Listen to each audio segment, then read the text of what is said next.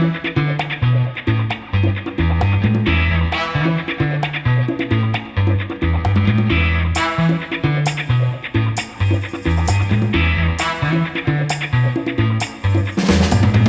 everyone, I'm Clint. And I'm Gabriel, and welcome back to Astrologically Speaking, episode 3. I hope everyone's feeling great and fine. Yeah, I wanted to just preface before we jump into today's episode proper. This will be quite interesting. Today's the first time I think that we will see a lot more discussion around what might be, I wouldn't say outright disagreement, but what our points of Five. Yeah lah, that'll be the kind lah.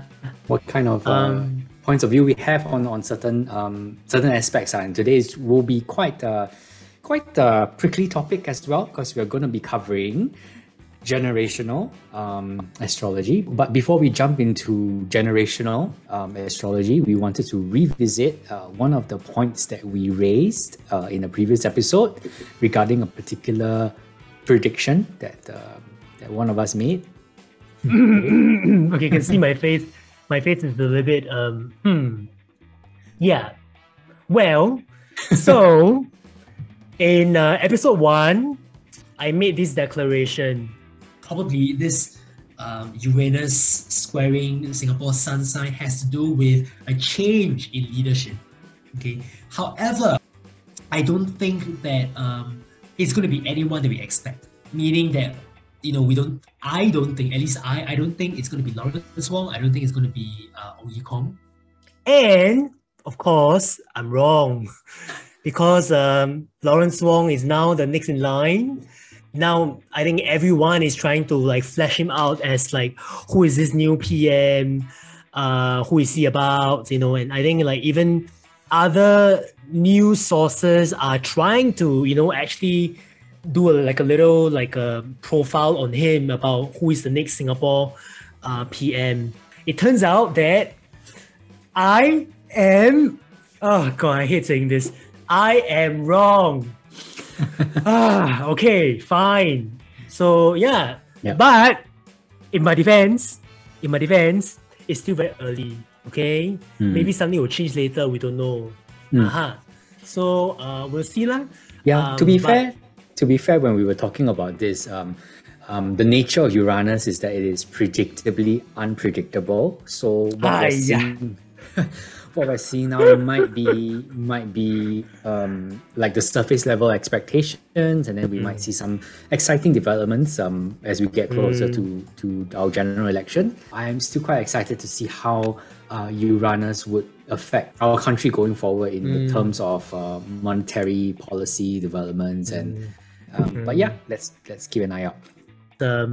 After I found out that Mr. Lawrence Wong is going to be the next PM, of course I'm a bit but at the same time, because I think for me, one of the things that I wanted to be very clear about is to see, how his chart is aligned with Singapore's chart. Right? I mean, that's me being me lah. So I actually snooped around a little bit, found his birth dates. There's no birth time.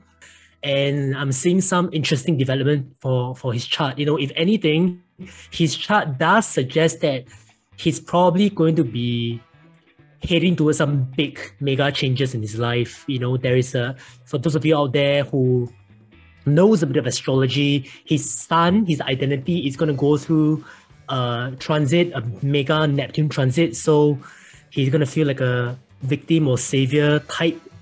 And interestingly, he has a moon in Taurus, because we don't know his birth time, it may or may not be in Taurus. Given that Singapore has a Uranus transit from Taurus, it's very likely that Mr. Lawrence Wong have Uranus in Taurus, moon in Taurus. So that, he would literally be the Uranus transit for Singapore lah. Uranus is predictably unpredictable, and yeah, I definitely agree on that.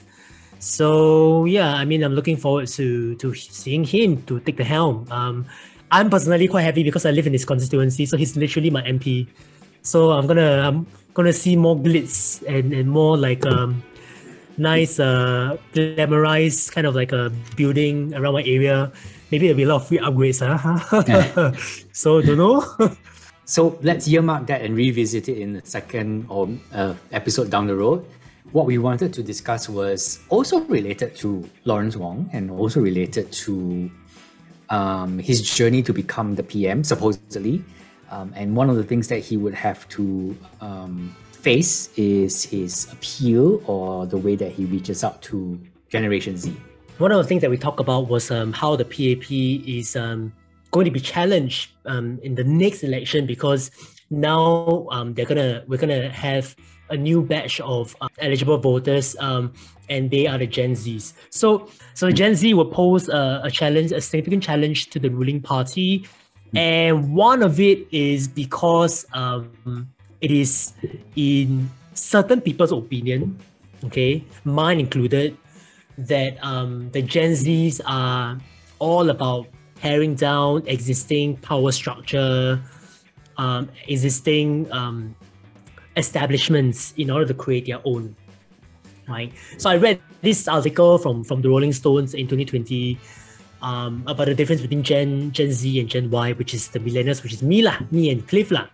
And one of the things that they posit is that Gen Zs are more willing to tear down the whole institution, and what they assert is that Gen Ys, we the millennials, are the ones that are going to preserve, that institution, that we have no qualms about going into institutions to create changes from within.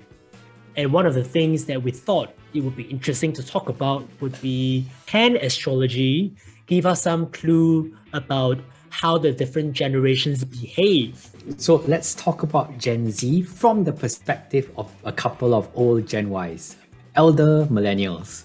Hey, wait, I'm not elder millennial. Okay, I'm quite elder. Okay, fine. I think 89 is considered elder millennial. Anything with an 8 in front is an elder. But yes, okay, fine. Yeah. I agree that I am a elder millennial. Fine, even though I'm the youngest of the elder millennials. But sure, okay.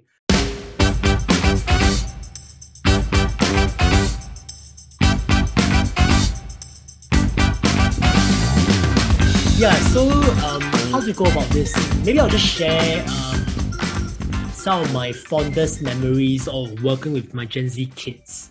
I mean, they use very woke language like yeet and how is yeet woke? I don't know. Like they use very internety kind of slang. I thought LOL was like quite hip, right? But it's not hip anymore. No, it's cringe.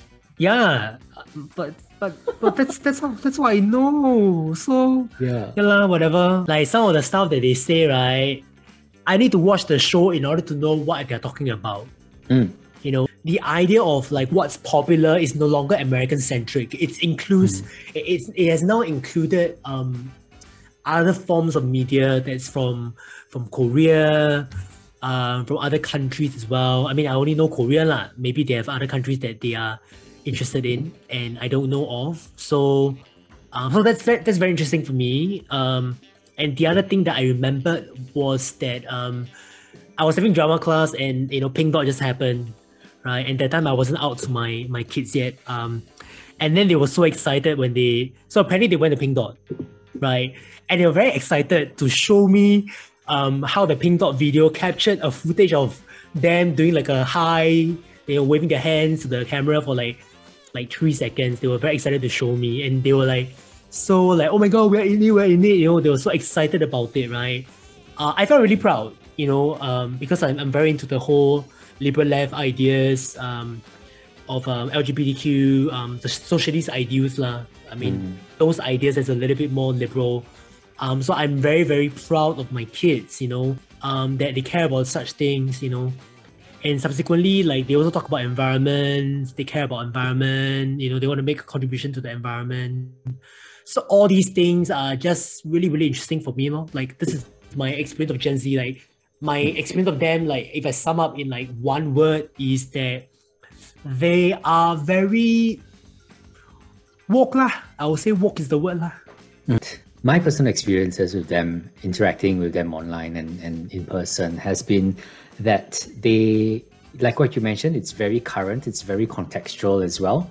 You're expected to keep up with a lot of the trends, and the very nature of that creates a very decentralized pool of trends. It's not just one trend. So I would probably slightly disagree with what you're saying about everything is Korean centric. It's not centric. There are many different tribes, and they hang out not on one platform. Like when it was our time, there was no platform to go to except Facebook, eventually Instagram. Now it's TikTok, Discord, Twitch, so on and so forth, right? There's so many options out there. And another thing that I really appreciate also is their sense of humor. It's very ironic. And to be able to grasp irony is like a next level of abstraction. And so that's not something that a lot of the other generations that are grounded in material and concrete logic flows would easily catch on. So what was cool one day might be cringe the next. They are quite disruptive, the same way that we, Gen Y, were disruptive when we first entered the workforce. It's really annoying. And now I understand how the Gen X people felt when I first joined the company. Like, why? Why do we have to do this? But why? Why? And now the questions instead of why is, why aren't you doing this? What's the bigger benefit for society? What's the big picture good that we're doing? When we're trying to hire, the thing that I'm noticing, and just to caveat again, I'm noticing this from a point of privilege as well because I'm working in big tech. The kind of candidates that we get in are of a certain caliber. They have had the resources to go through, the kind of training that makes them attractive to big tech companies. Is like, why then should I join your company? What is it that you're doing to help further humanity, protect underrepresented groups, protect and conserve the environment? And so now the narrative has been very much on what's the greater good that we're focused on. This is my experience of Gen Z, and not to discredit your experiences. So I do see that bubbling up once in a while. But yeah, if there's one stark thing though, it's the lack of human interaction at work. It's all digital now. I wanna caveat and say that probably my lack of human interaction, because I teach drama, right? So the kids are expected to be very good at human interaction, right? So probably like I don't see that. I don't see much of that. I think they're okay. I don't think they're bad at human interaction. I do see that they prefer to be on their phones, right? But I don't see that they are bad at human interaction. I also want to add on to what you said about the humor that they have, right, which is very ironic, right? Some would even go on and say that their humor is quite nihilistic. Yep. Right, like I remember, I think for a while there was this Tide Pod kind of humor where. Should we define nihilistic? Okay, nihilistic is like this sense of like the world has no meaning. What's the point? Yeah, what's the point, right?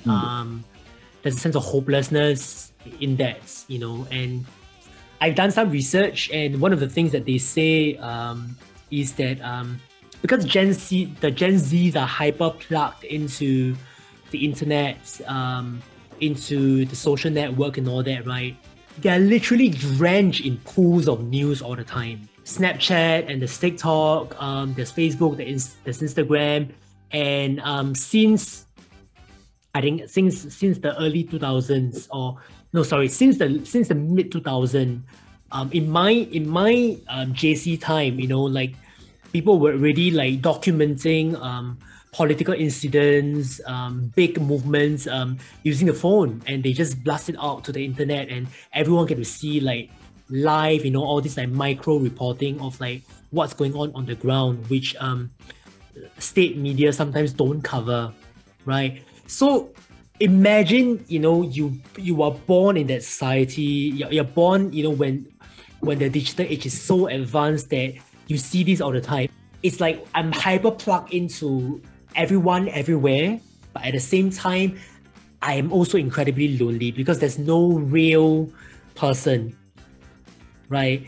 the person that I know exists in video, exists in words, exists in the things that they say, either on internet forums, or on the post that they created. And I think it's very, in some way, it's like the connection, the real human connection that you have with someone is like, extremely mediated and cut off.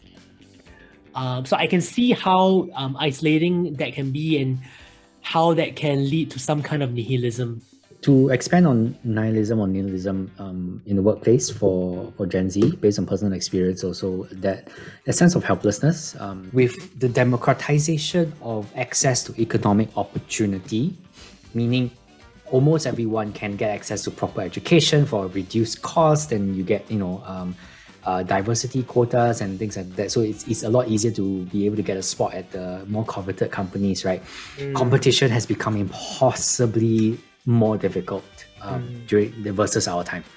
But yeah, but one thing I want to also elaborate a little bit on what you're mentioning about how everyone's more hyper aware or plugged into a constant stream of news. There's a war here, there's a famine there, there's a drought here. That's not necessarily different from anyone that actually is living through a near constant 20-year war, for example.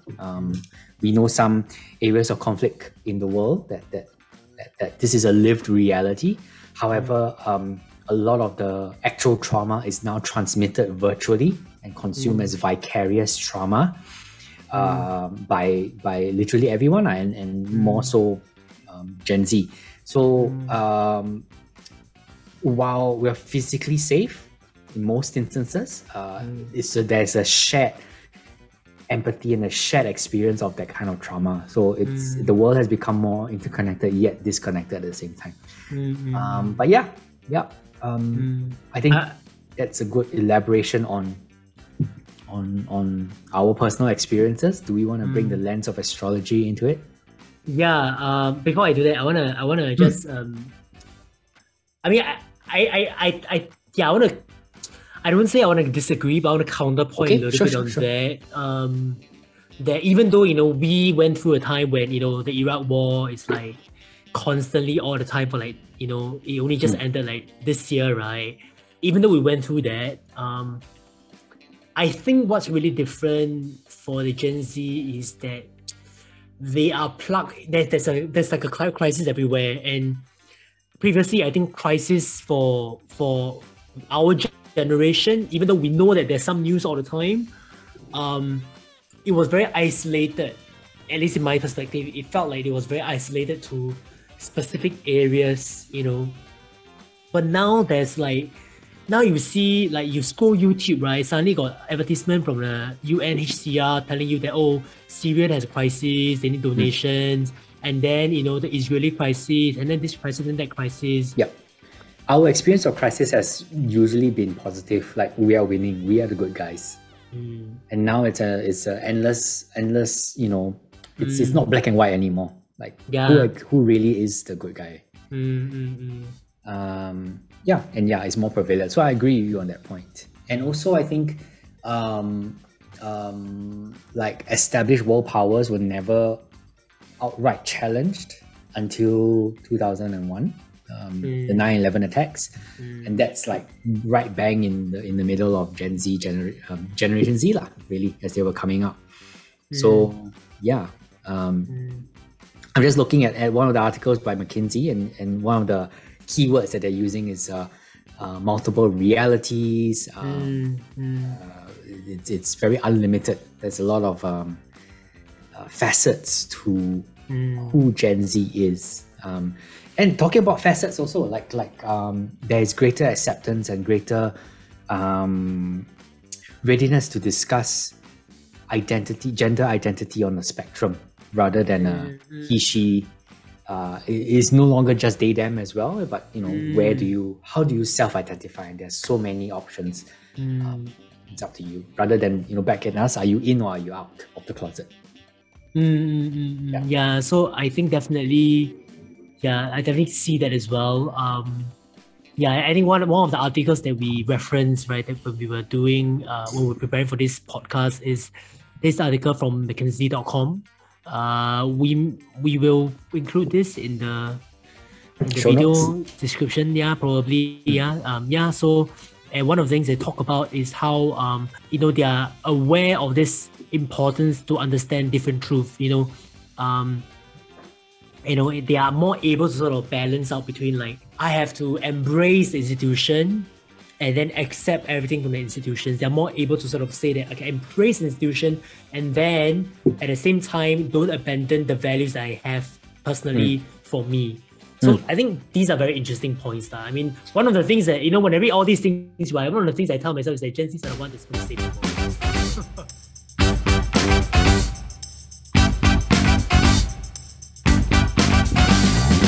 Okay, so back to our discussion on Gen Zs, astrologically speaking, what's going on for them. So generally speaking, if you have listened to this podcast for a while, you would have known that astrology is not just your sun sign. It's not saying you're Cancer means you're Cancer. We look at the totality of your birth chart, which means we look at all the 9 planets in the sky, excluding Earth, right? And one of the markers that astrologers use to look at the different generations are the planet that's very, very far away because they move very, very slowly. And therefore, we see that they sort of demarcate the generations quite well, okay? And therefore, we are talking about planets like Pluto and Neptune, and maybe even Uranus as well.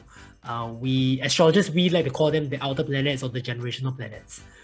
For Gen Z, something that they have would be Pluto in the sign of Sagittarius and Neptune in the sign of Aquarius. So maybe for the purpose of this podcast, we'll just ignore Uranus. Yeah. We will just talk about the Pluto in Sag and Neptune in Aquarius. So we need to compare this with the Gen Y, which is the Pluto in Scorpio and the Neptune in Capricorn, and sometimes also Neptune in Sagittarius. Because I think the planets are very, very different. Okay, so let me summarize again. For the purposes of this discussion, we are defining Generation Z as the generation that was born when Pluto was in the sign of Sagittarius and Neptune was in the sign of Aquarius. To contrast that, Generation Y, our generation, the one that just came before, is the people that were born when Pluto was in the sign of Scorpio and Neptune is in the sign of Capricorn and a little bit of Sagittarius as well. So there's no clear what date to what date because planets move forward and then they move back, but very broadly speaking, these are the brackets. Very broadly speaking, what would be the dates you think? I'm looking at it right here. So between 1984 to 1995 would be Gen Y, and then 1995 all the way through to 2008 would be Gen Z.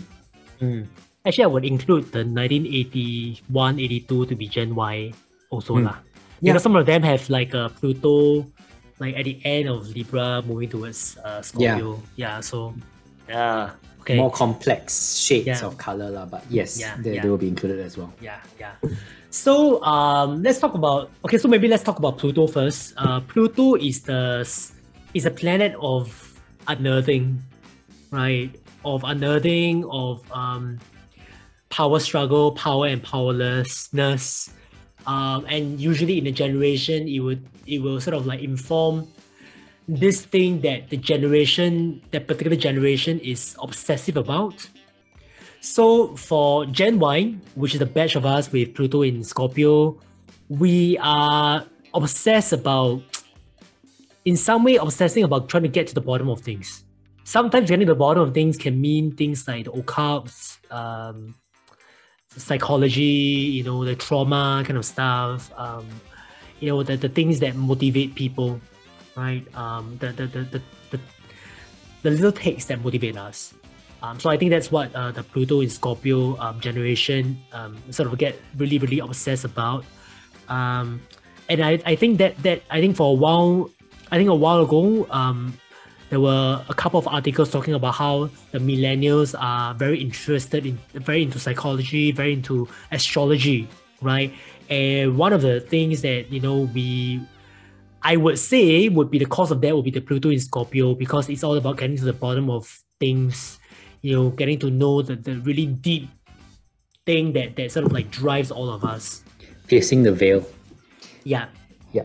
Yeah, like the High Priestess card, like, Yes, some of you, yes. if you're familiar with tarot archetype, it's like the High Priestess card, trying to peer beyond the veil. Yeah.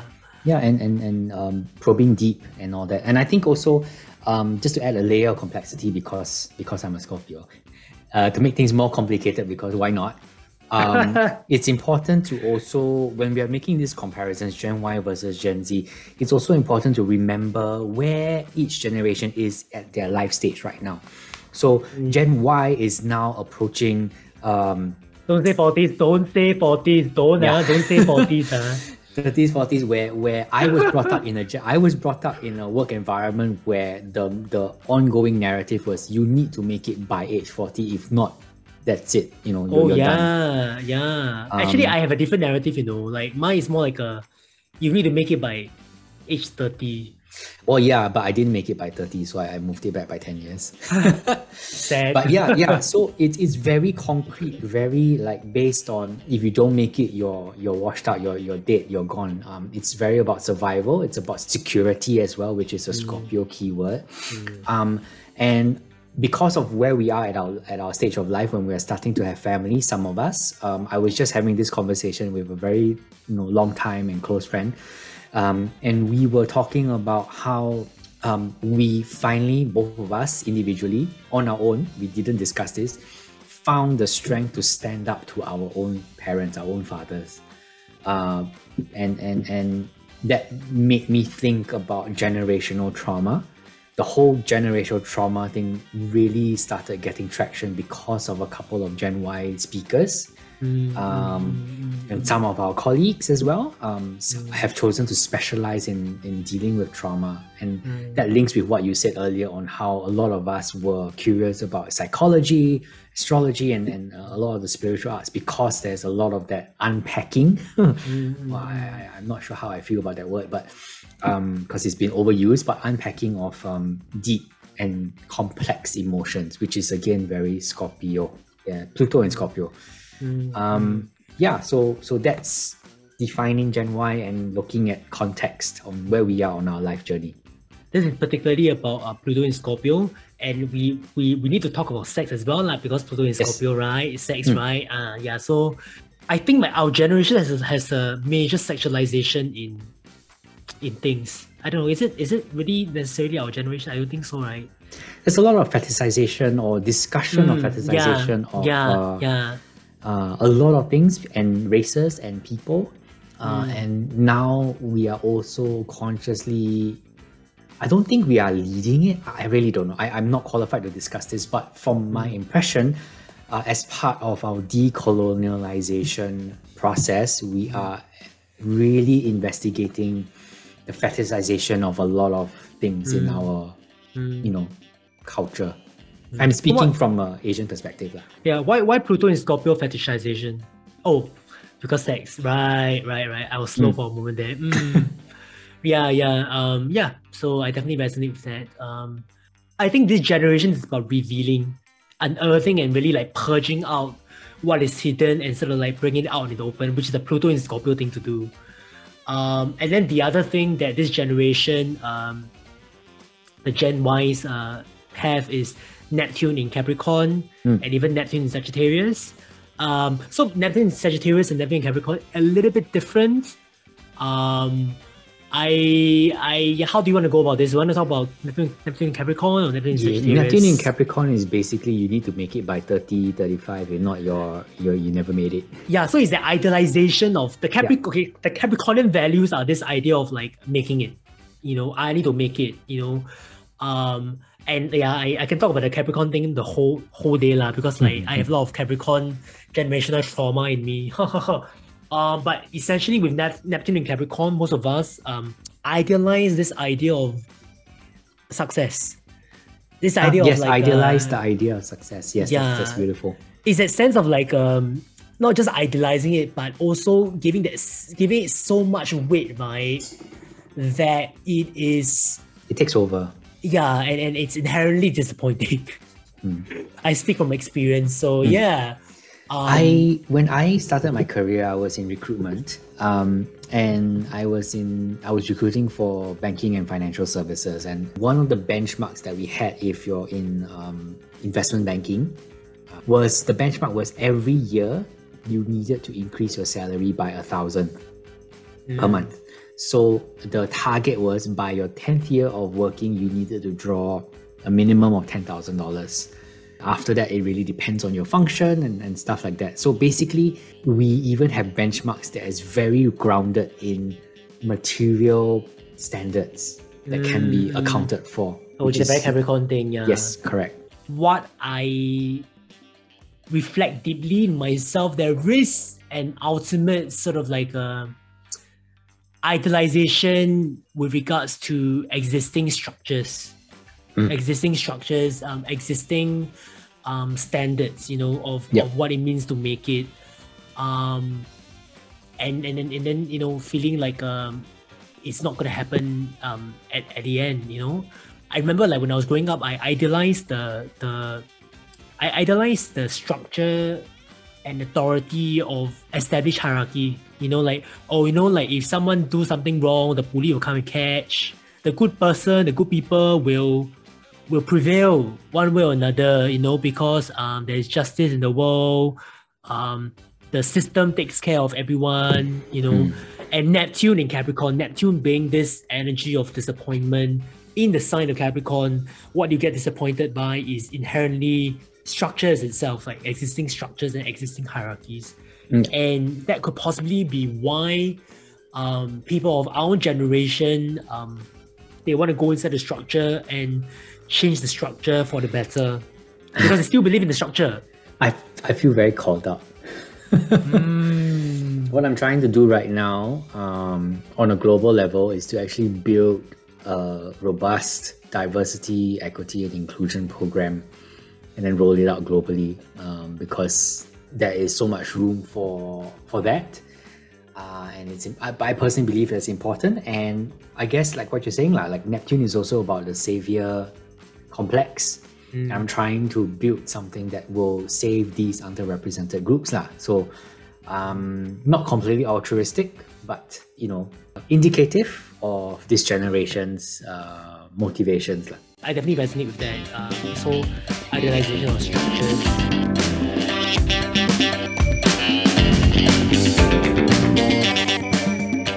So the next thing we want to talk about is Gen Z and the difference in the placement.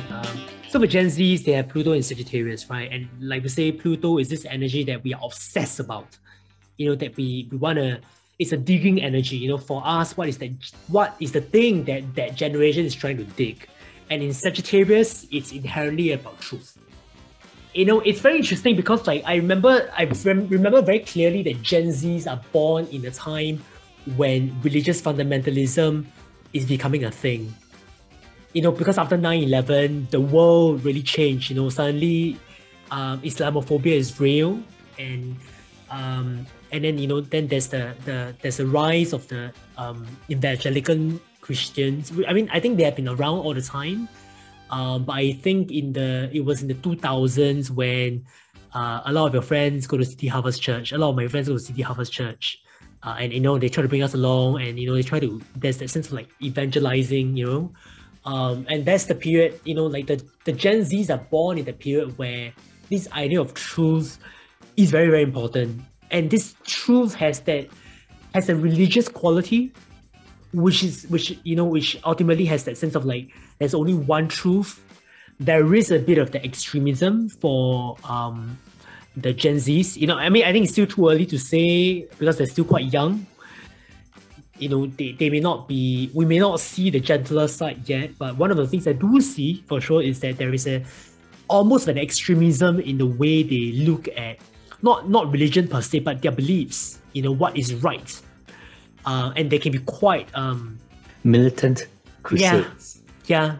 So Pluto in Sagittarius always reminds me of the Crusaders. It's that Crusader kind of energy, and it's there's only, our job is to make sure that everyone gets converted in some way, right? And it may not be we have a mutual friend that's willing to die on their chosen hill. and from an outside perspective, it looks like they are in a echo chamber of sorts. Like this set of beliefs sounds convenient, or it resonates very strongly with me, and therefore this is the be all end all, and I will die on this hill defending this. Yeah, so that's it taken to extremes lah. I mean, I'm gonna be very honest and say that, you know, as a Sagittarius ascendant, I resonate. There was a period in my life when I believed so strongly in that thing that, you know, I would die for it. So it's that similar kind of thing lah. I mean, I'm not saying I'm the same, but I can resonate, right? So there's that sense of like dying for my truth, dying for you know, really going deep and all out, you know, with the truth that I hold, and there can be nothing but that truth. Okay. Right. Yeah. I mean, for me, I do have 2 planets in Sagittarius, but for me, because I'm overwhelmingly Scorpio, I'll be like, whenever that kind of like crusade is going on, I'll be like, yeah, cool story, bro. When's lunch? It's like I will disengage because ultimately it doesn't matter. What matters is my, you know, survival and things like that.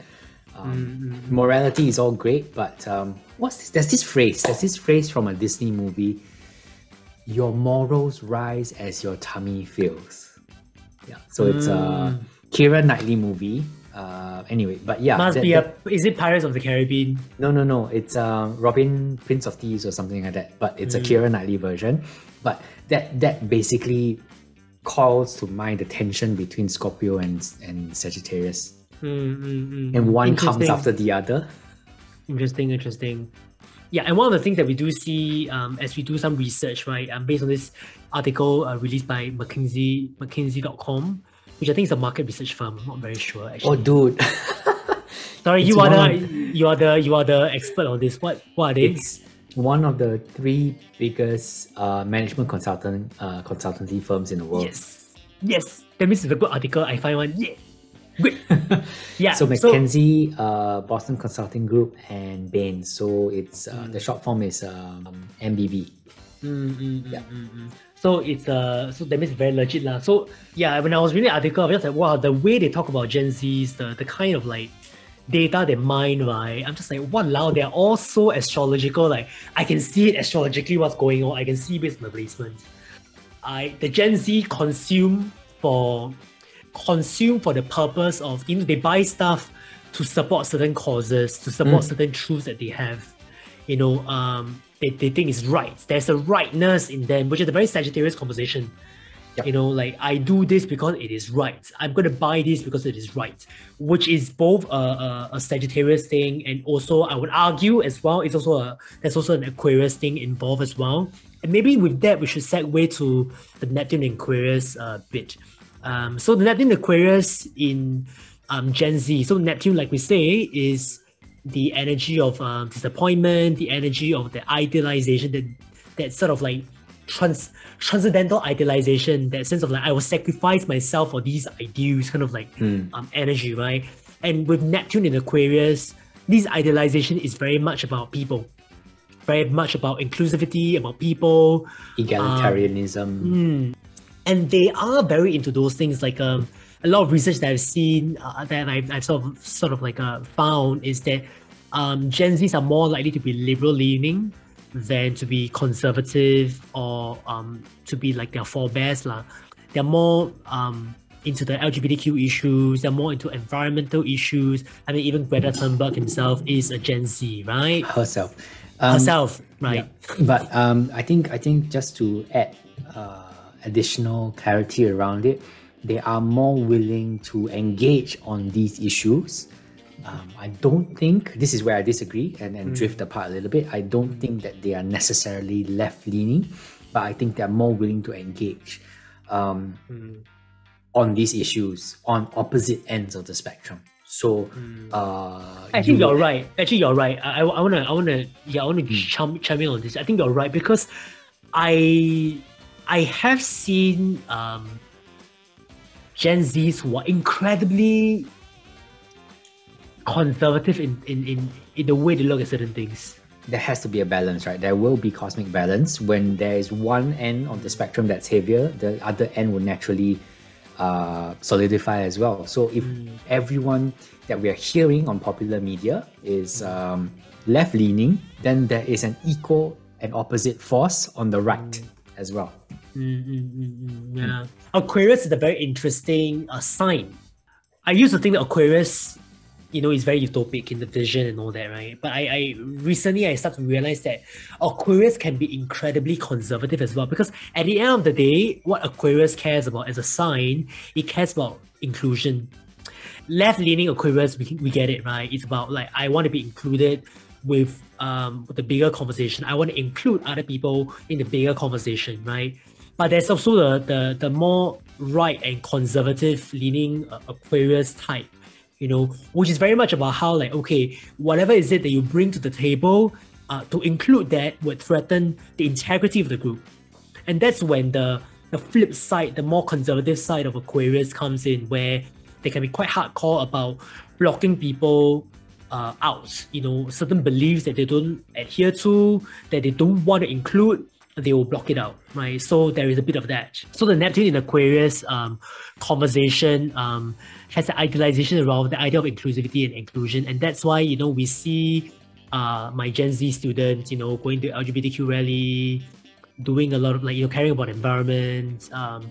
And, one of our Gen Z friends also cares about the environment, and yeah, so I think there's a bit of that, and I think that's also the reason why they are more willing to explore K-pop, even Thai Netflix series, that sort of thing, because the world, for the Aquarian worldview, the world is diverse. There's no central locus of power, whereas for the millennials, like the two of us, right, there's still that sense of order and that sense of hierarchical power structure.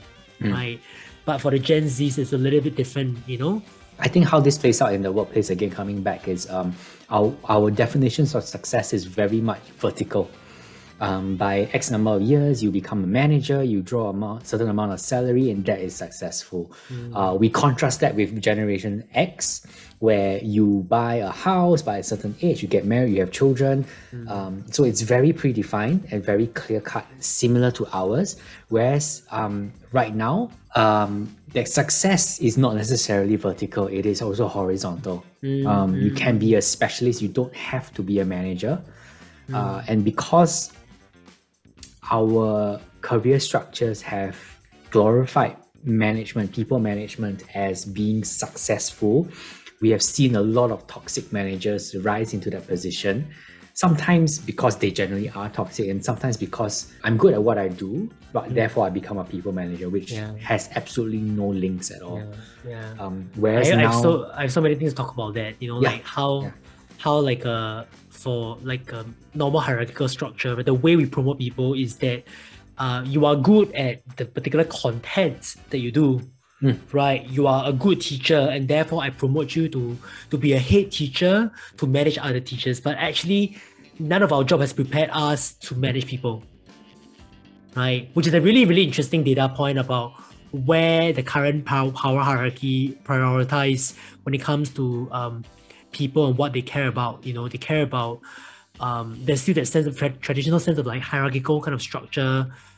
It's still about the content. It's never really about the people management, the people process, which then harks back to episode 2, where we talk about how it's getting more and more important to move into being very people-centered and really to figure out how to manage people, it's not about managing them, it's really about how to listen to them, how do you work with them.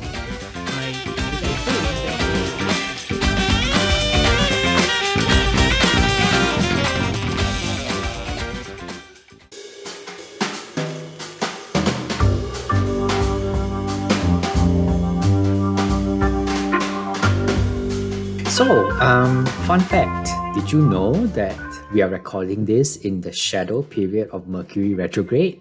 No, Mercury retrograde, no! So you might have heard of Mercury retrograde and you're probably wondering what is it all about. There's a lot of pop and meme astrology going around, and there's that says Mercury in retrograde is the end of the world. Don't travel, don't buy electronics, don't sign contractual agreements and things like that. But what exactly is Mercury retrograde? By the time this episode is released, I think it will be right smack in the middle of the actual retrograde. Yeah, so if you're listening to this, look up, and that's Mercury going in reverse. Yeah. Okay, you want to explain what retrograde is, or Mercury retrograde is? So Mercury retrograde is essentially the appearance of Mercury moving backwards, ghost stunning, like doing a ghost stun, right? It's an illusion. It's not real. Mercury doesn't actually move backwards. It just appears to be in retrograde, right? But that is because of the way astrology works, which is very much about the relative positions of the planets vis-a-vis Earth. It would generate some impact on all of us. I mean, even though we like to joke about how Mercury retrograde is not the end of the world. I don't know about Cliff, but I'm secretly quite afraid of Mercury retrograde. Like, I'm really very careful. I'm very careful on whatever event I plan. If I want to sell something, I want to sell a course, I want to sell I want to do like a publicity. I want to make sure that I don't do it like when Mercury is in retrograde. Like right now, I'm preparing to go London. I'm a bit like scared about what if I get a tickets too late and and then Mercury goes retrograde and then my London plan gets screwed up. I'm also preparing to go Netherlands as well because I want to do some spiritual retreat and I haven't made like commitments to that. So I'm getting a little bit like finicky, and a little bit worried about that. I guess we'll get to that at one point in time, at some point in time, in our podcast. But maybe I'll just name it out there right now. Don't everything also blame retrograde lah, huh? If when you're blaming the retrograde, when you're blaming like what's happening in the sky, you're taking responsibility from yourself, which is what else can you do? How can you be responsible for the cock ups and the screw ups that's coming in for you during this period?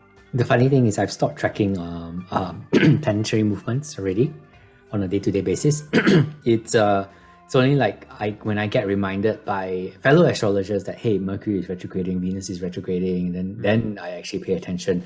But by and large, because I personally have a Mercury retrograde in my natal chart, that means I was born when Mercury was going backwards, it's as if I'm always under Mercury retrograde anyway. But I think to summarize, from my perspective, Mercury retrograde, if we look at the textbook definition, it creates a time where you are a lot more deliberative, you're a lot more analytical, whether or not successfully analytical or just running down rabbit holes, that remains to be seen. And because Mercury is closely related to communications, the act of communicating, therefore technology that assists with communicating tends to require greater scrutiny. So that's why your pop astrology tells you to double check your contracts, your electronics, your flight tickets and things like that. But I mean, that's a very easy way to understand retrogrades. Another way also, it's also important to really look at your personal chart.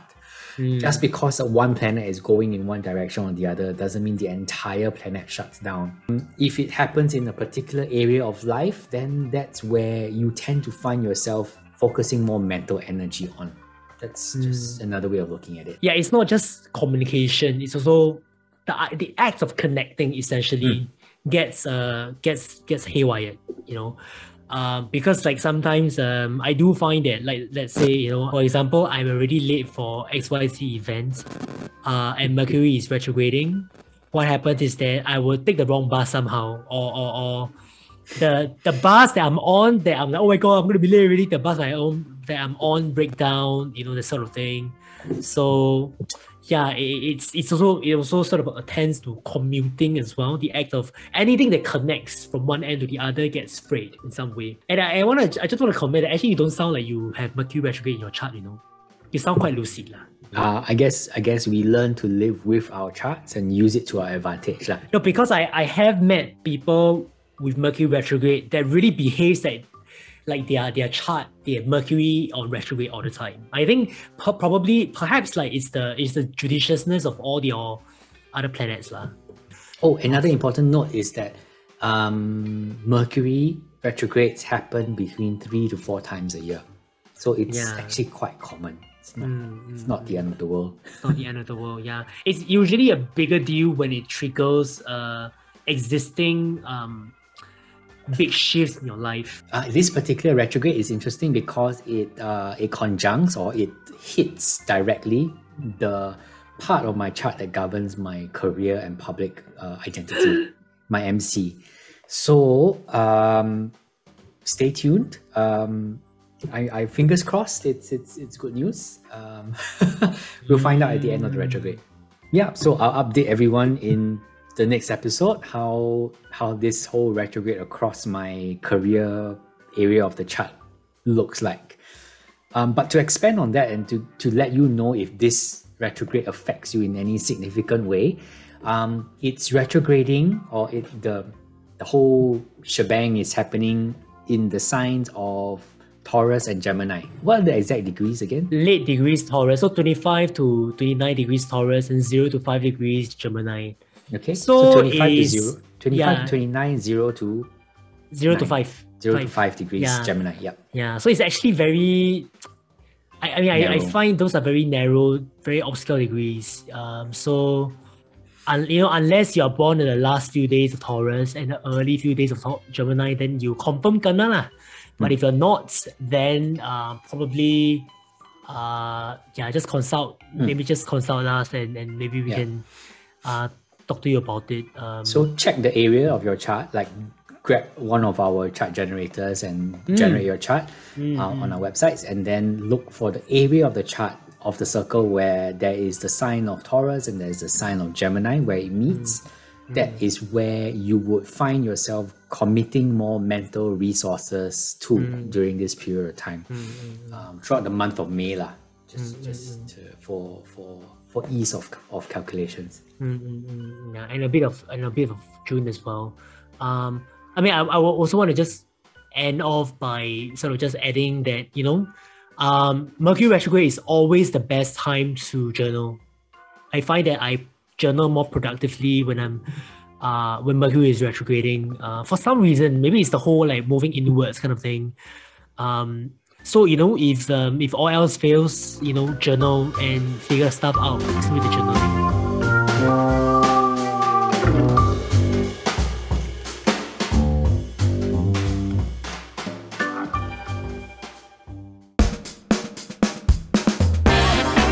Wow, okay, so that's quite a long episode. Thank you all for spending time with us. We hope to hear from you. How are you experiencing this Mercury retrograde? Leave a comment, drop us a DM. We'd love to hear how you're dealing. And let us know what you'd like to hear us discuss. We've got a couple more episodes left on this season, and we'll try and incorporate those ideas as well. Yeah. If not, this is Cliff and Gabriel. And we're going to be signing off. Bye, everyone. See you soon. Bye.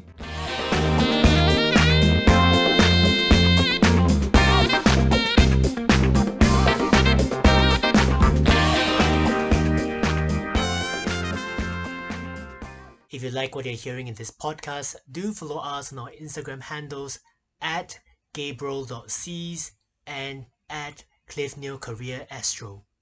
You can also find out more about us on our individual websites at athirdeyseer.com and cliffneil.com.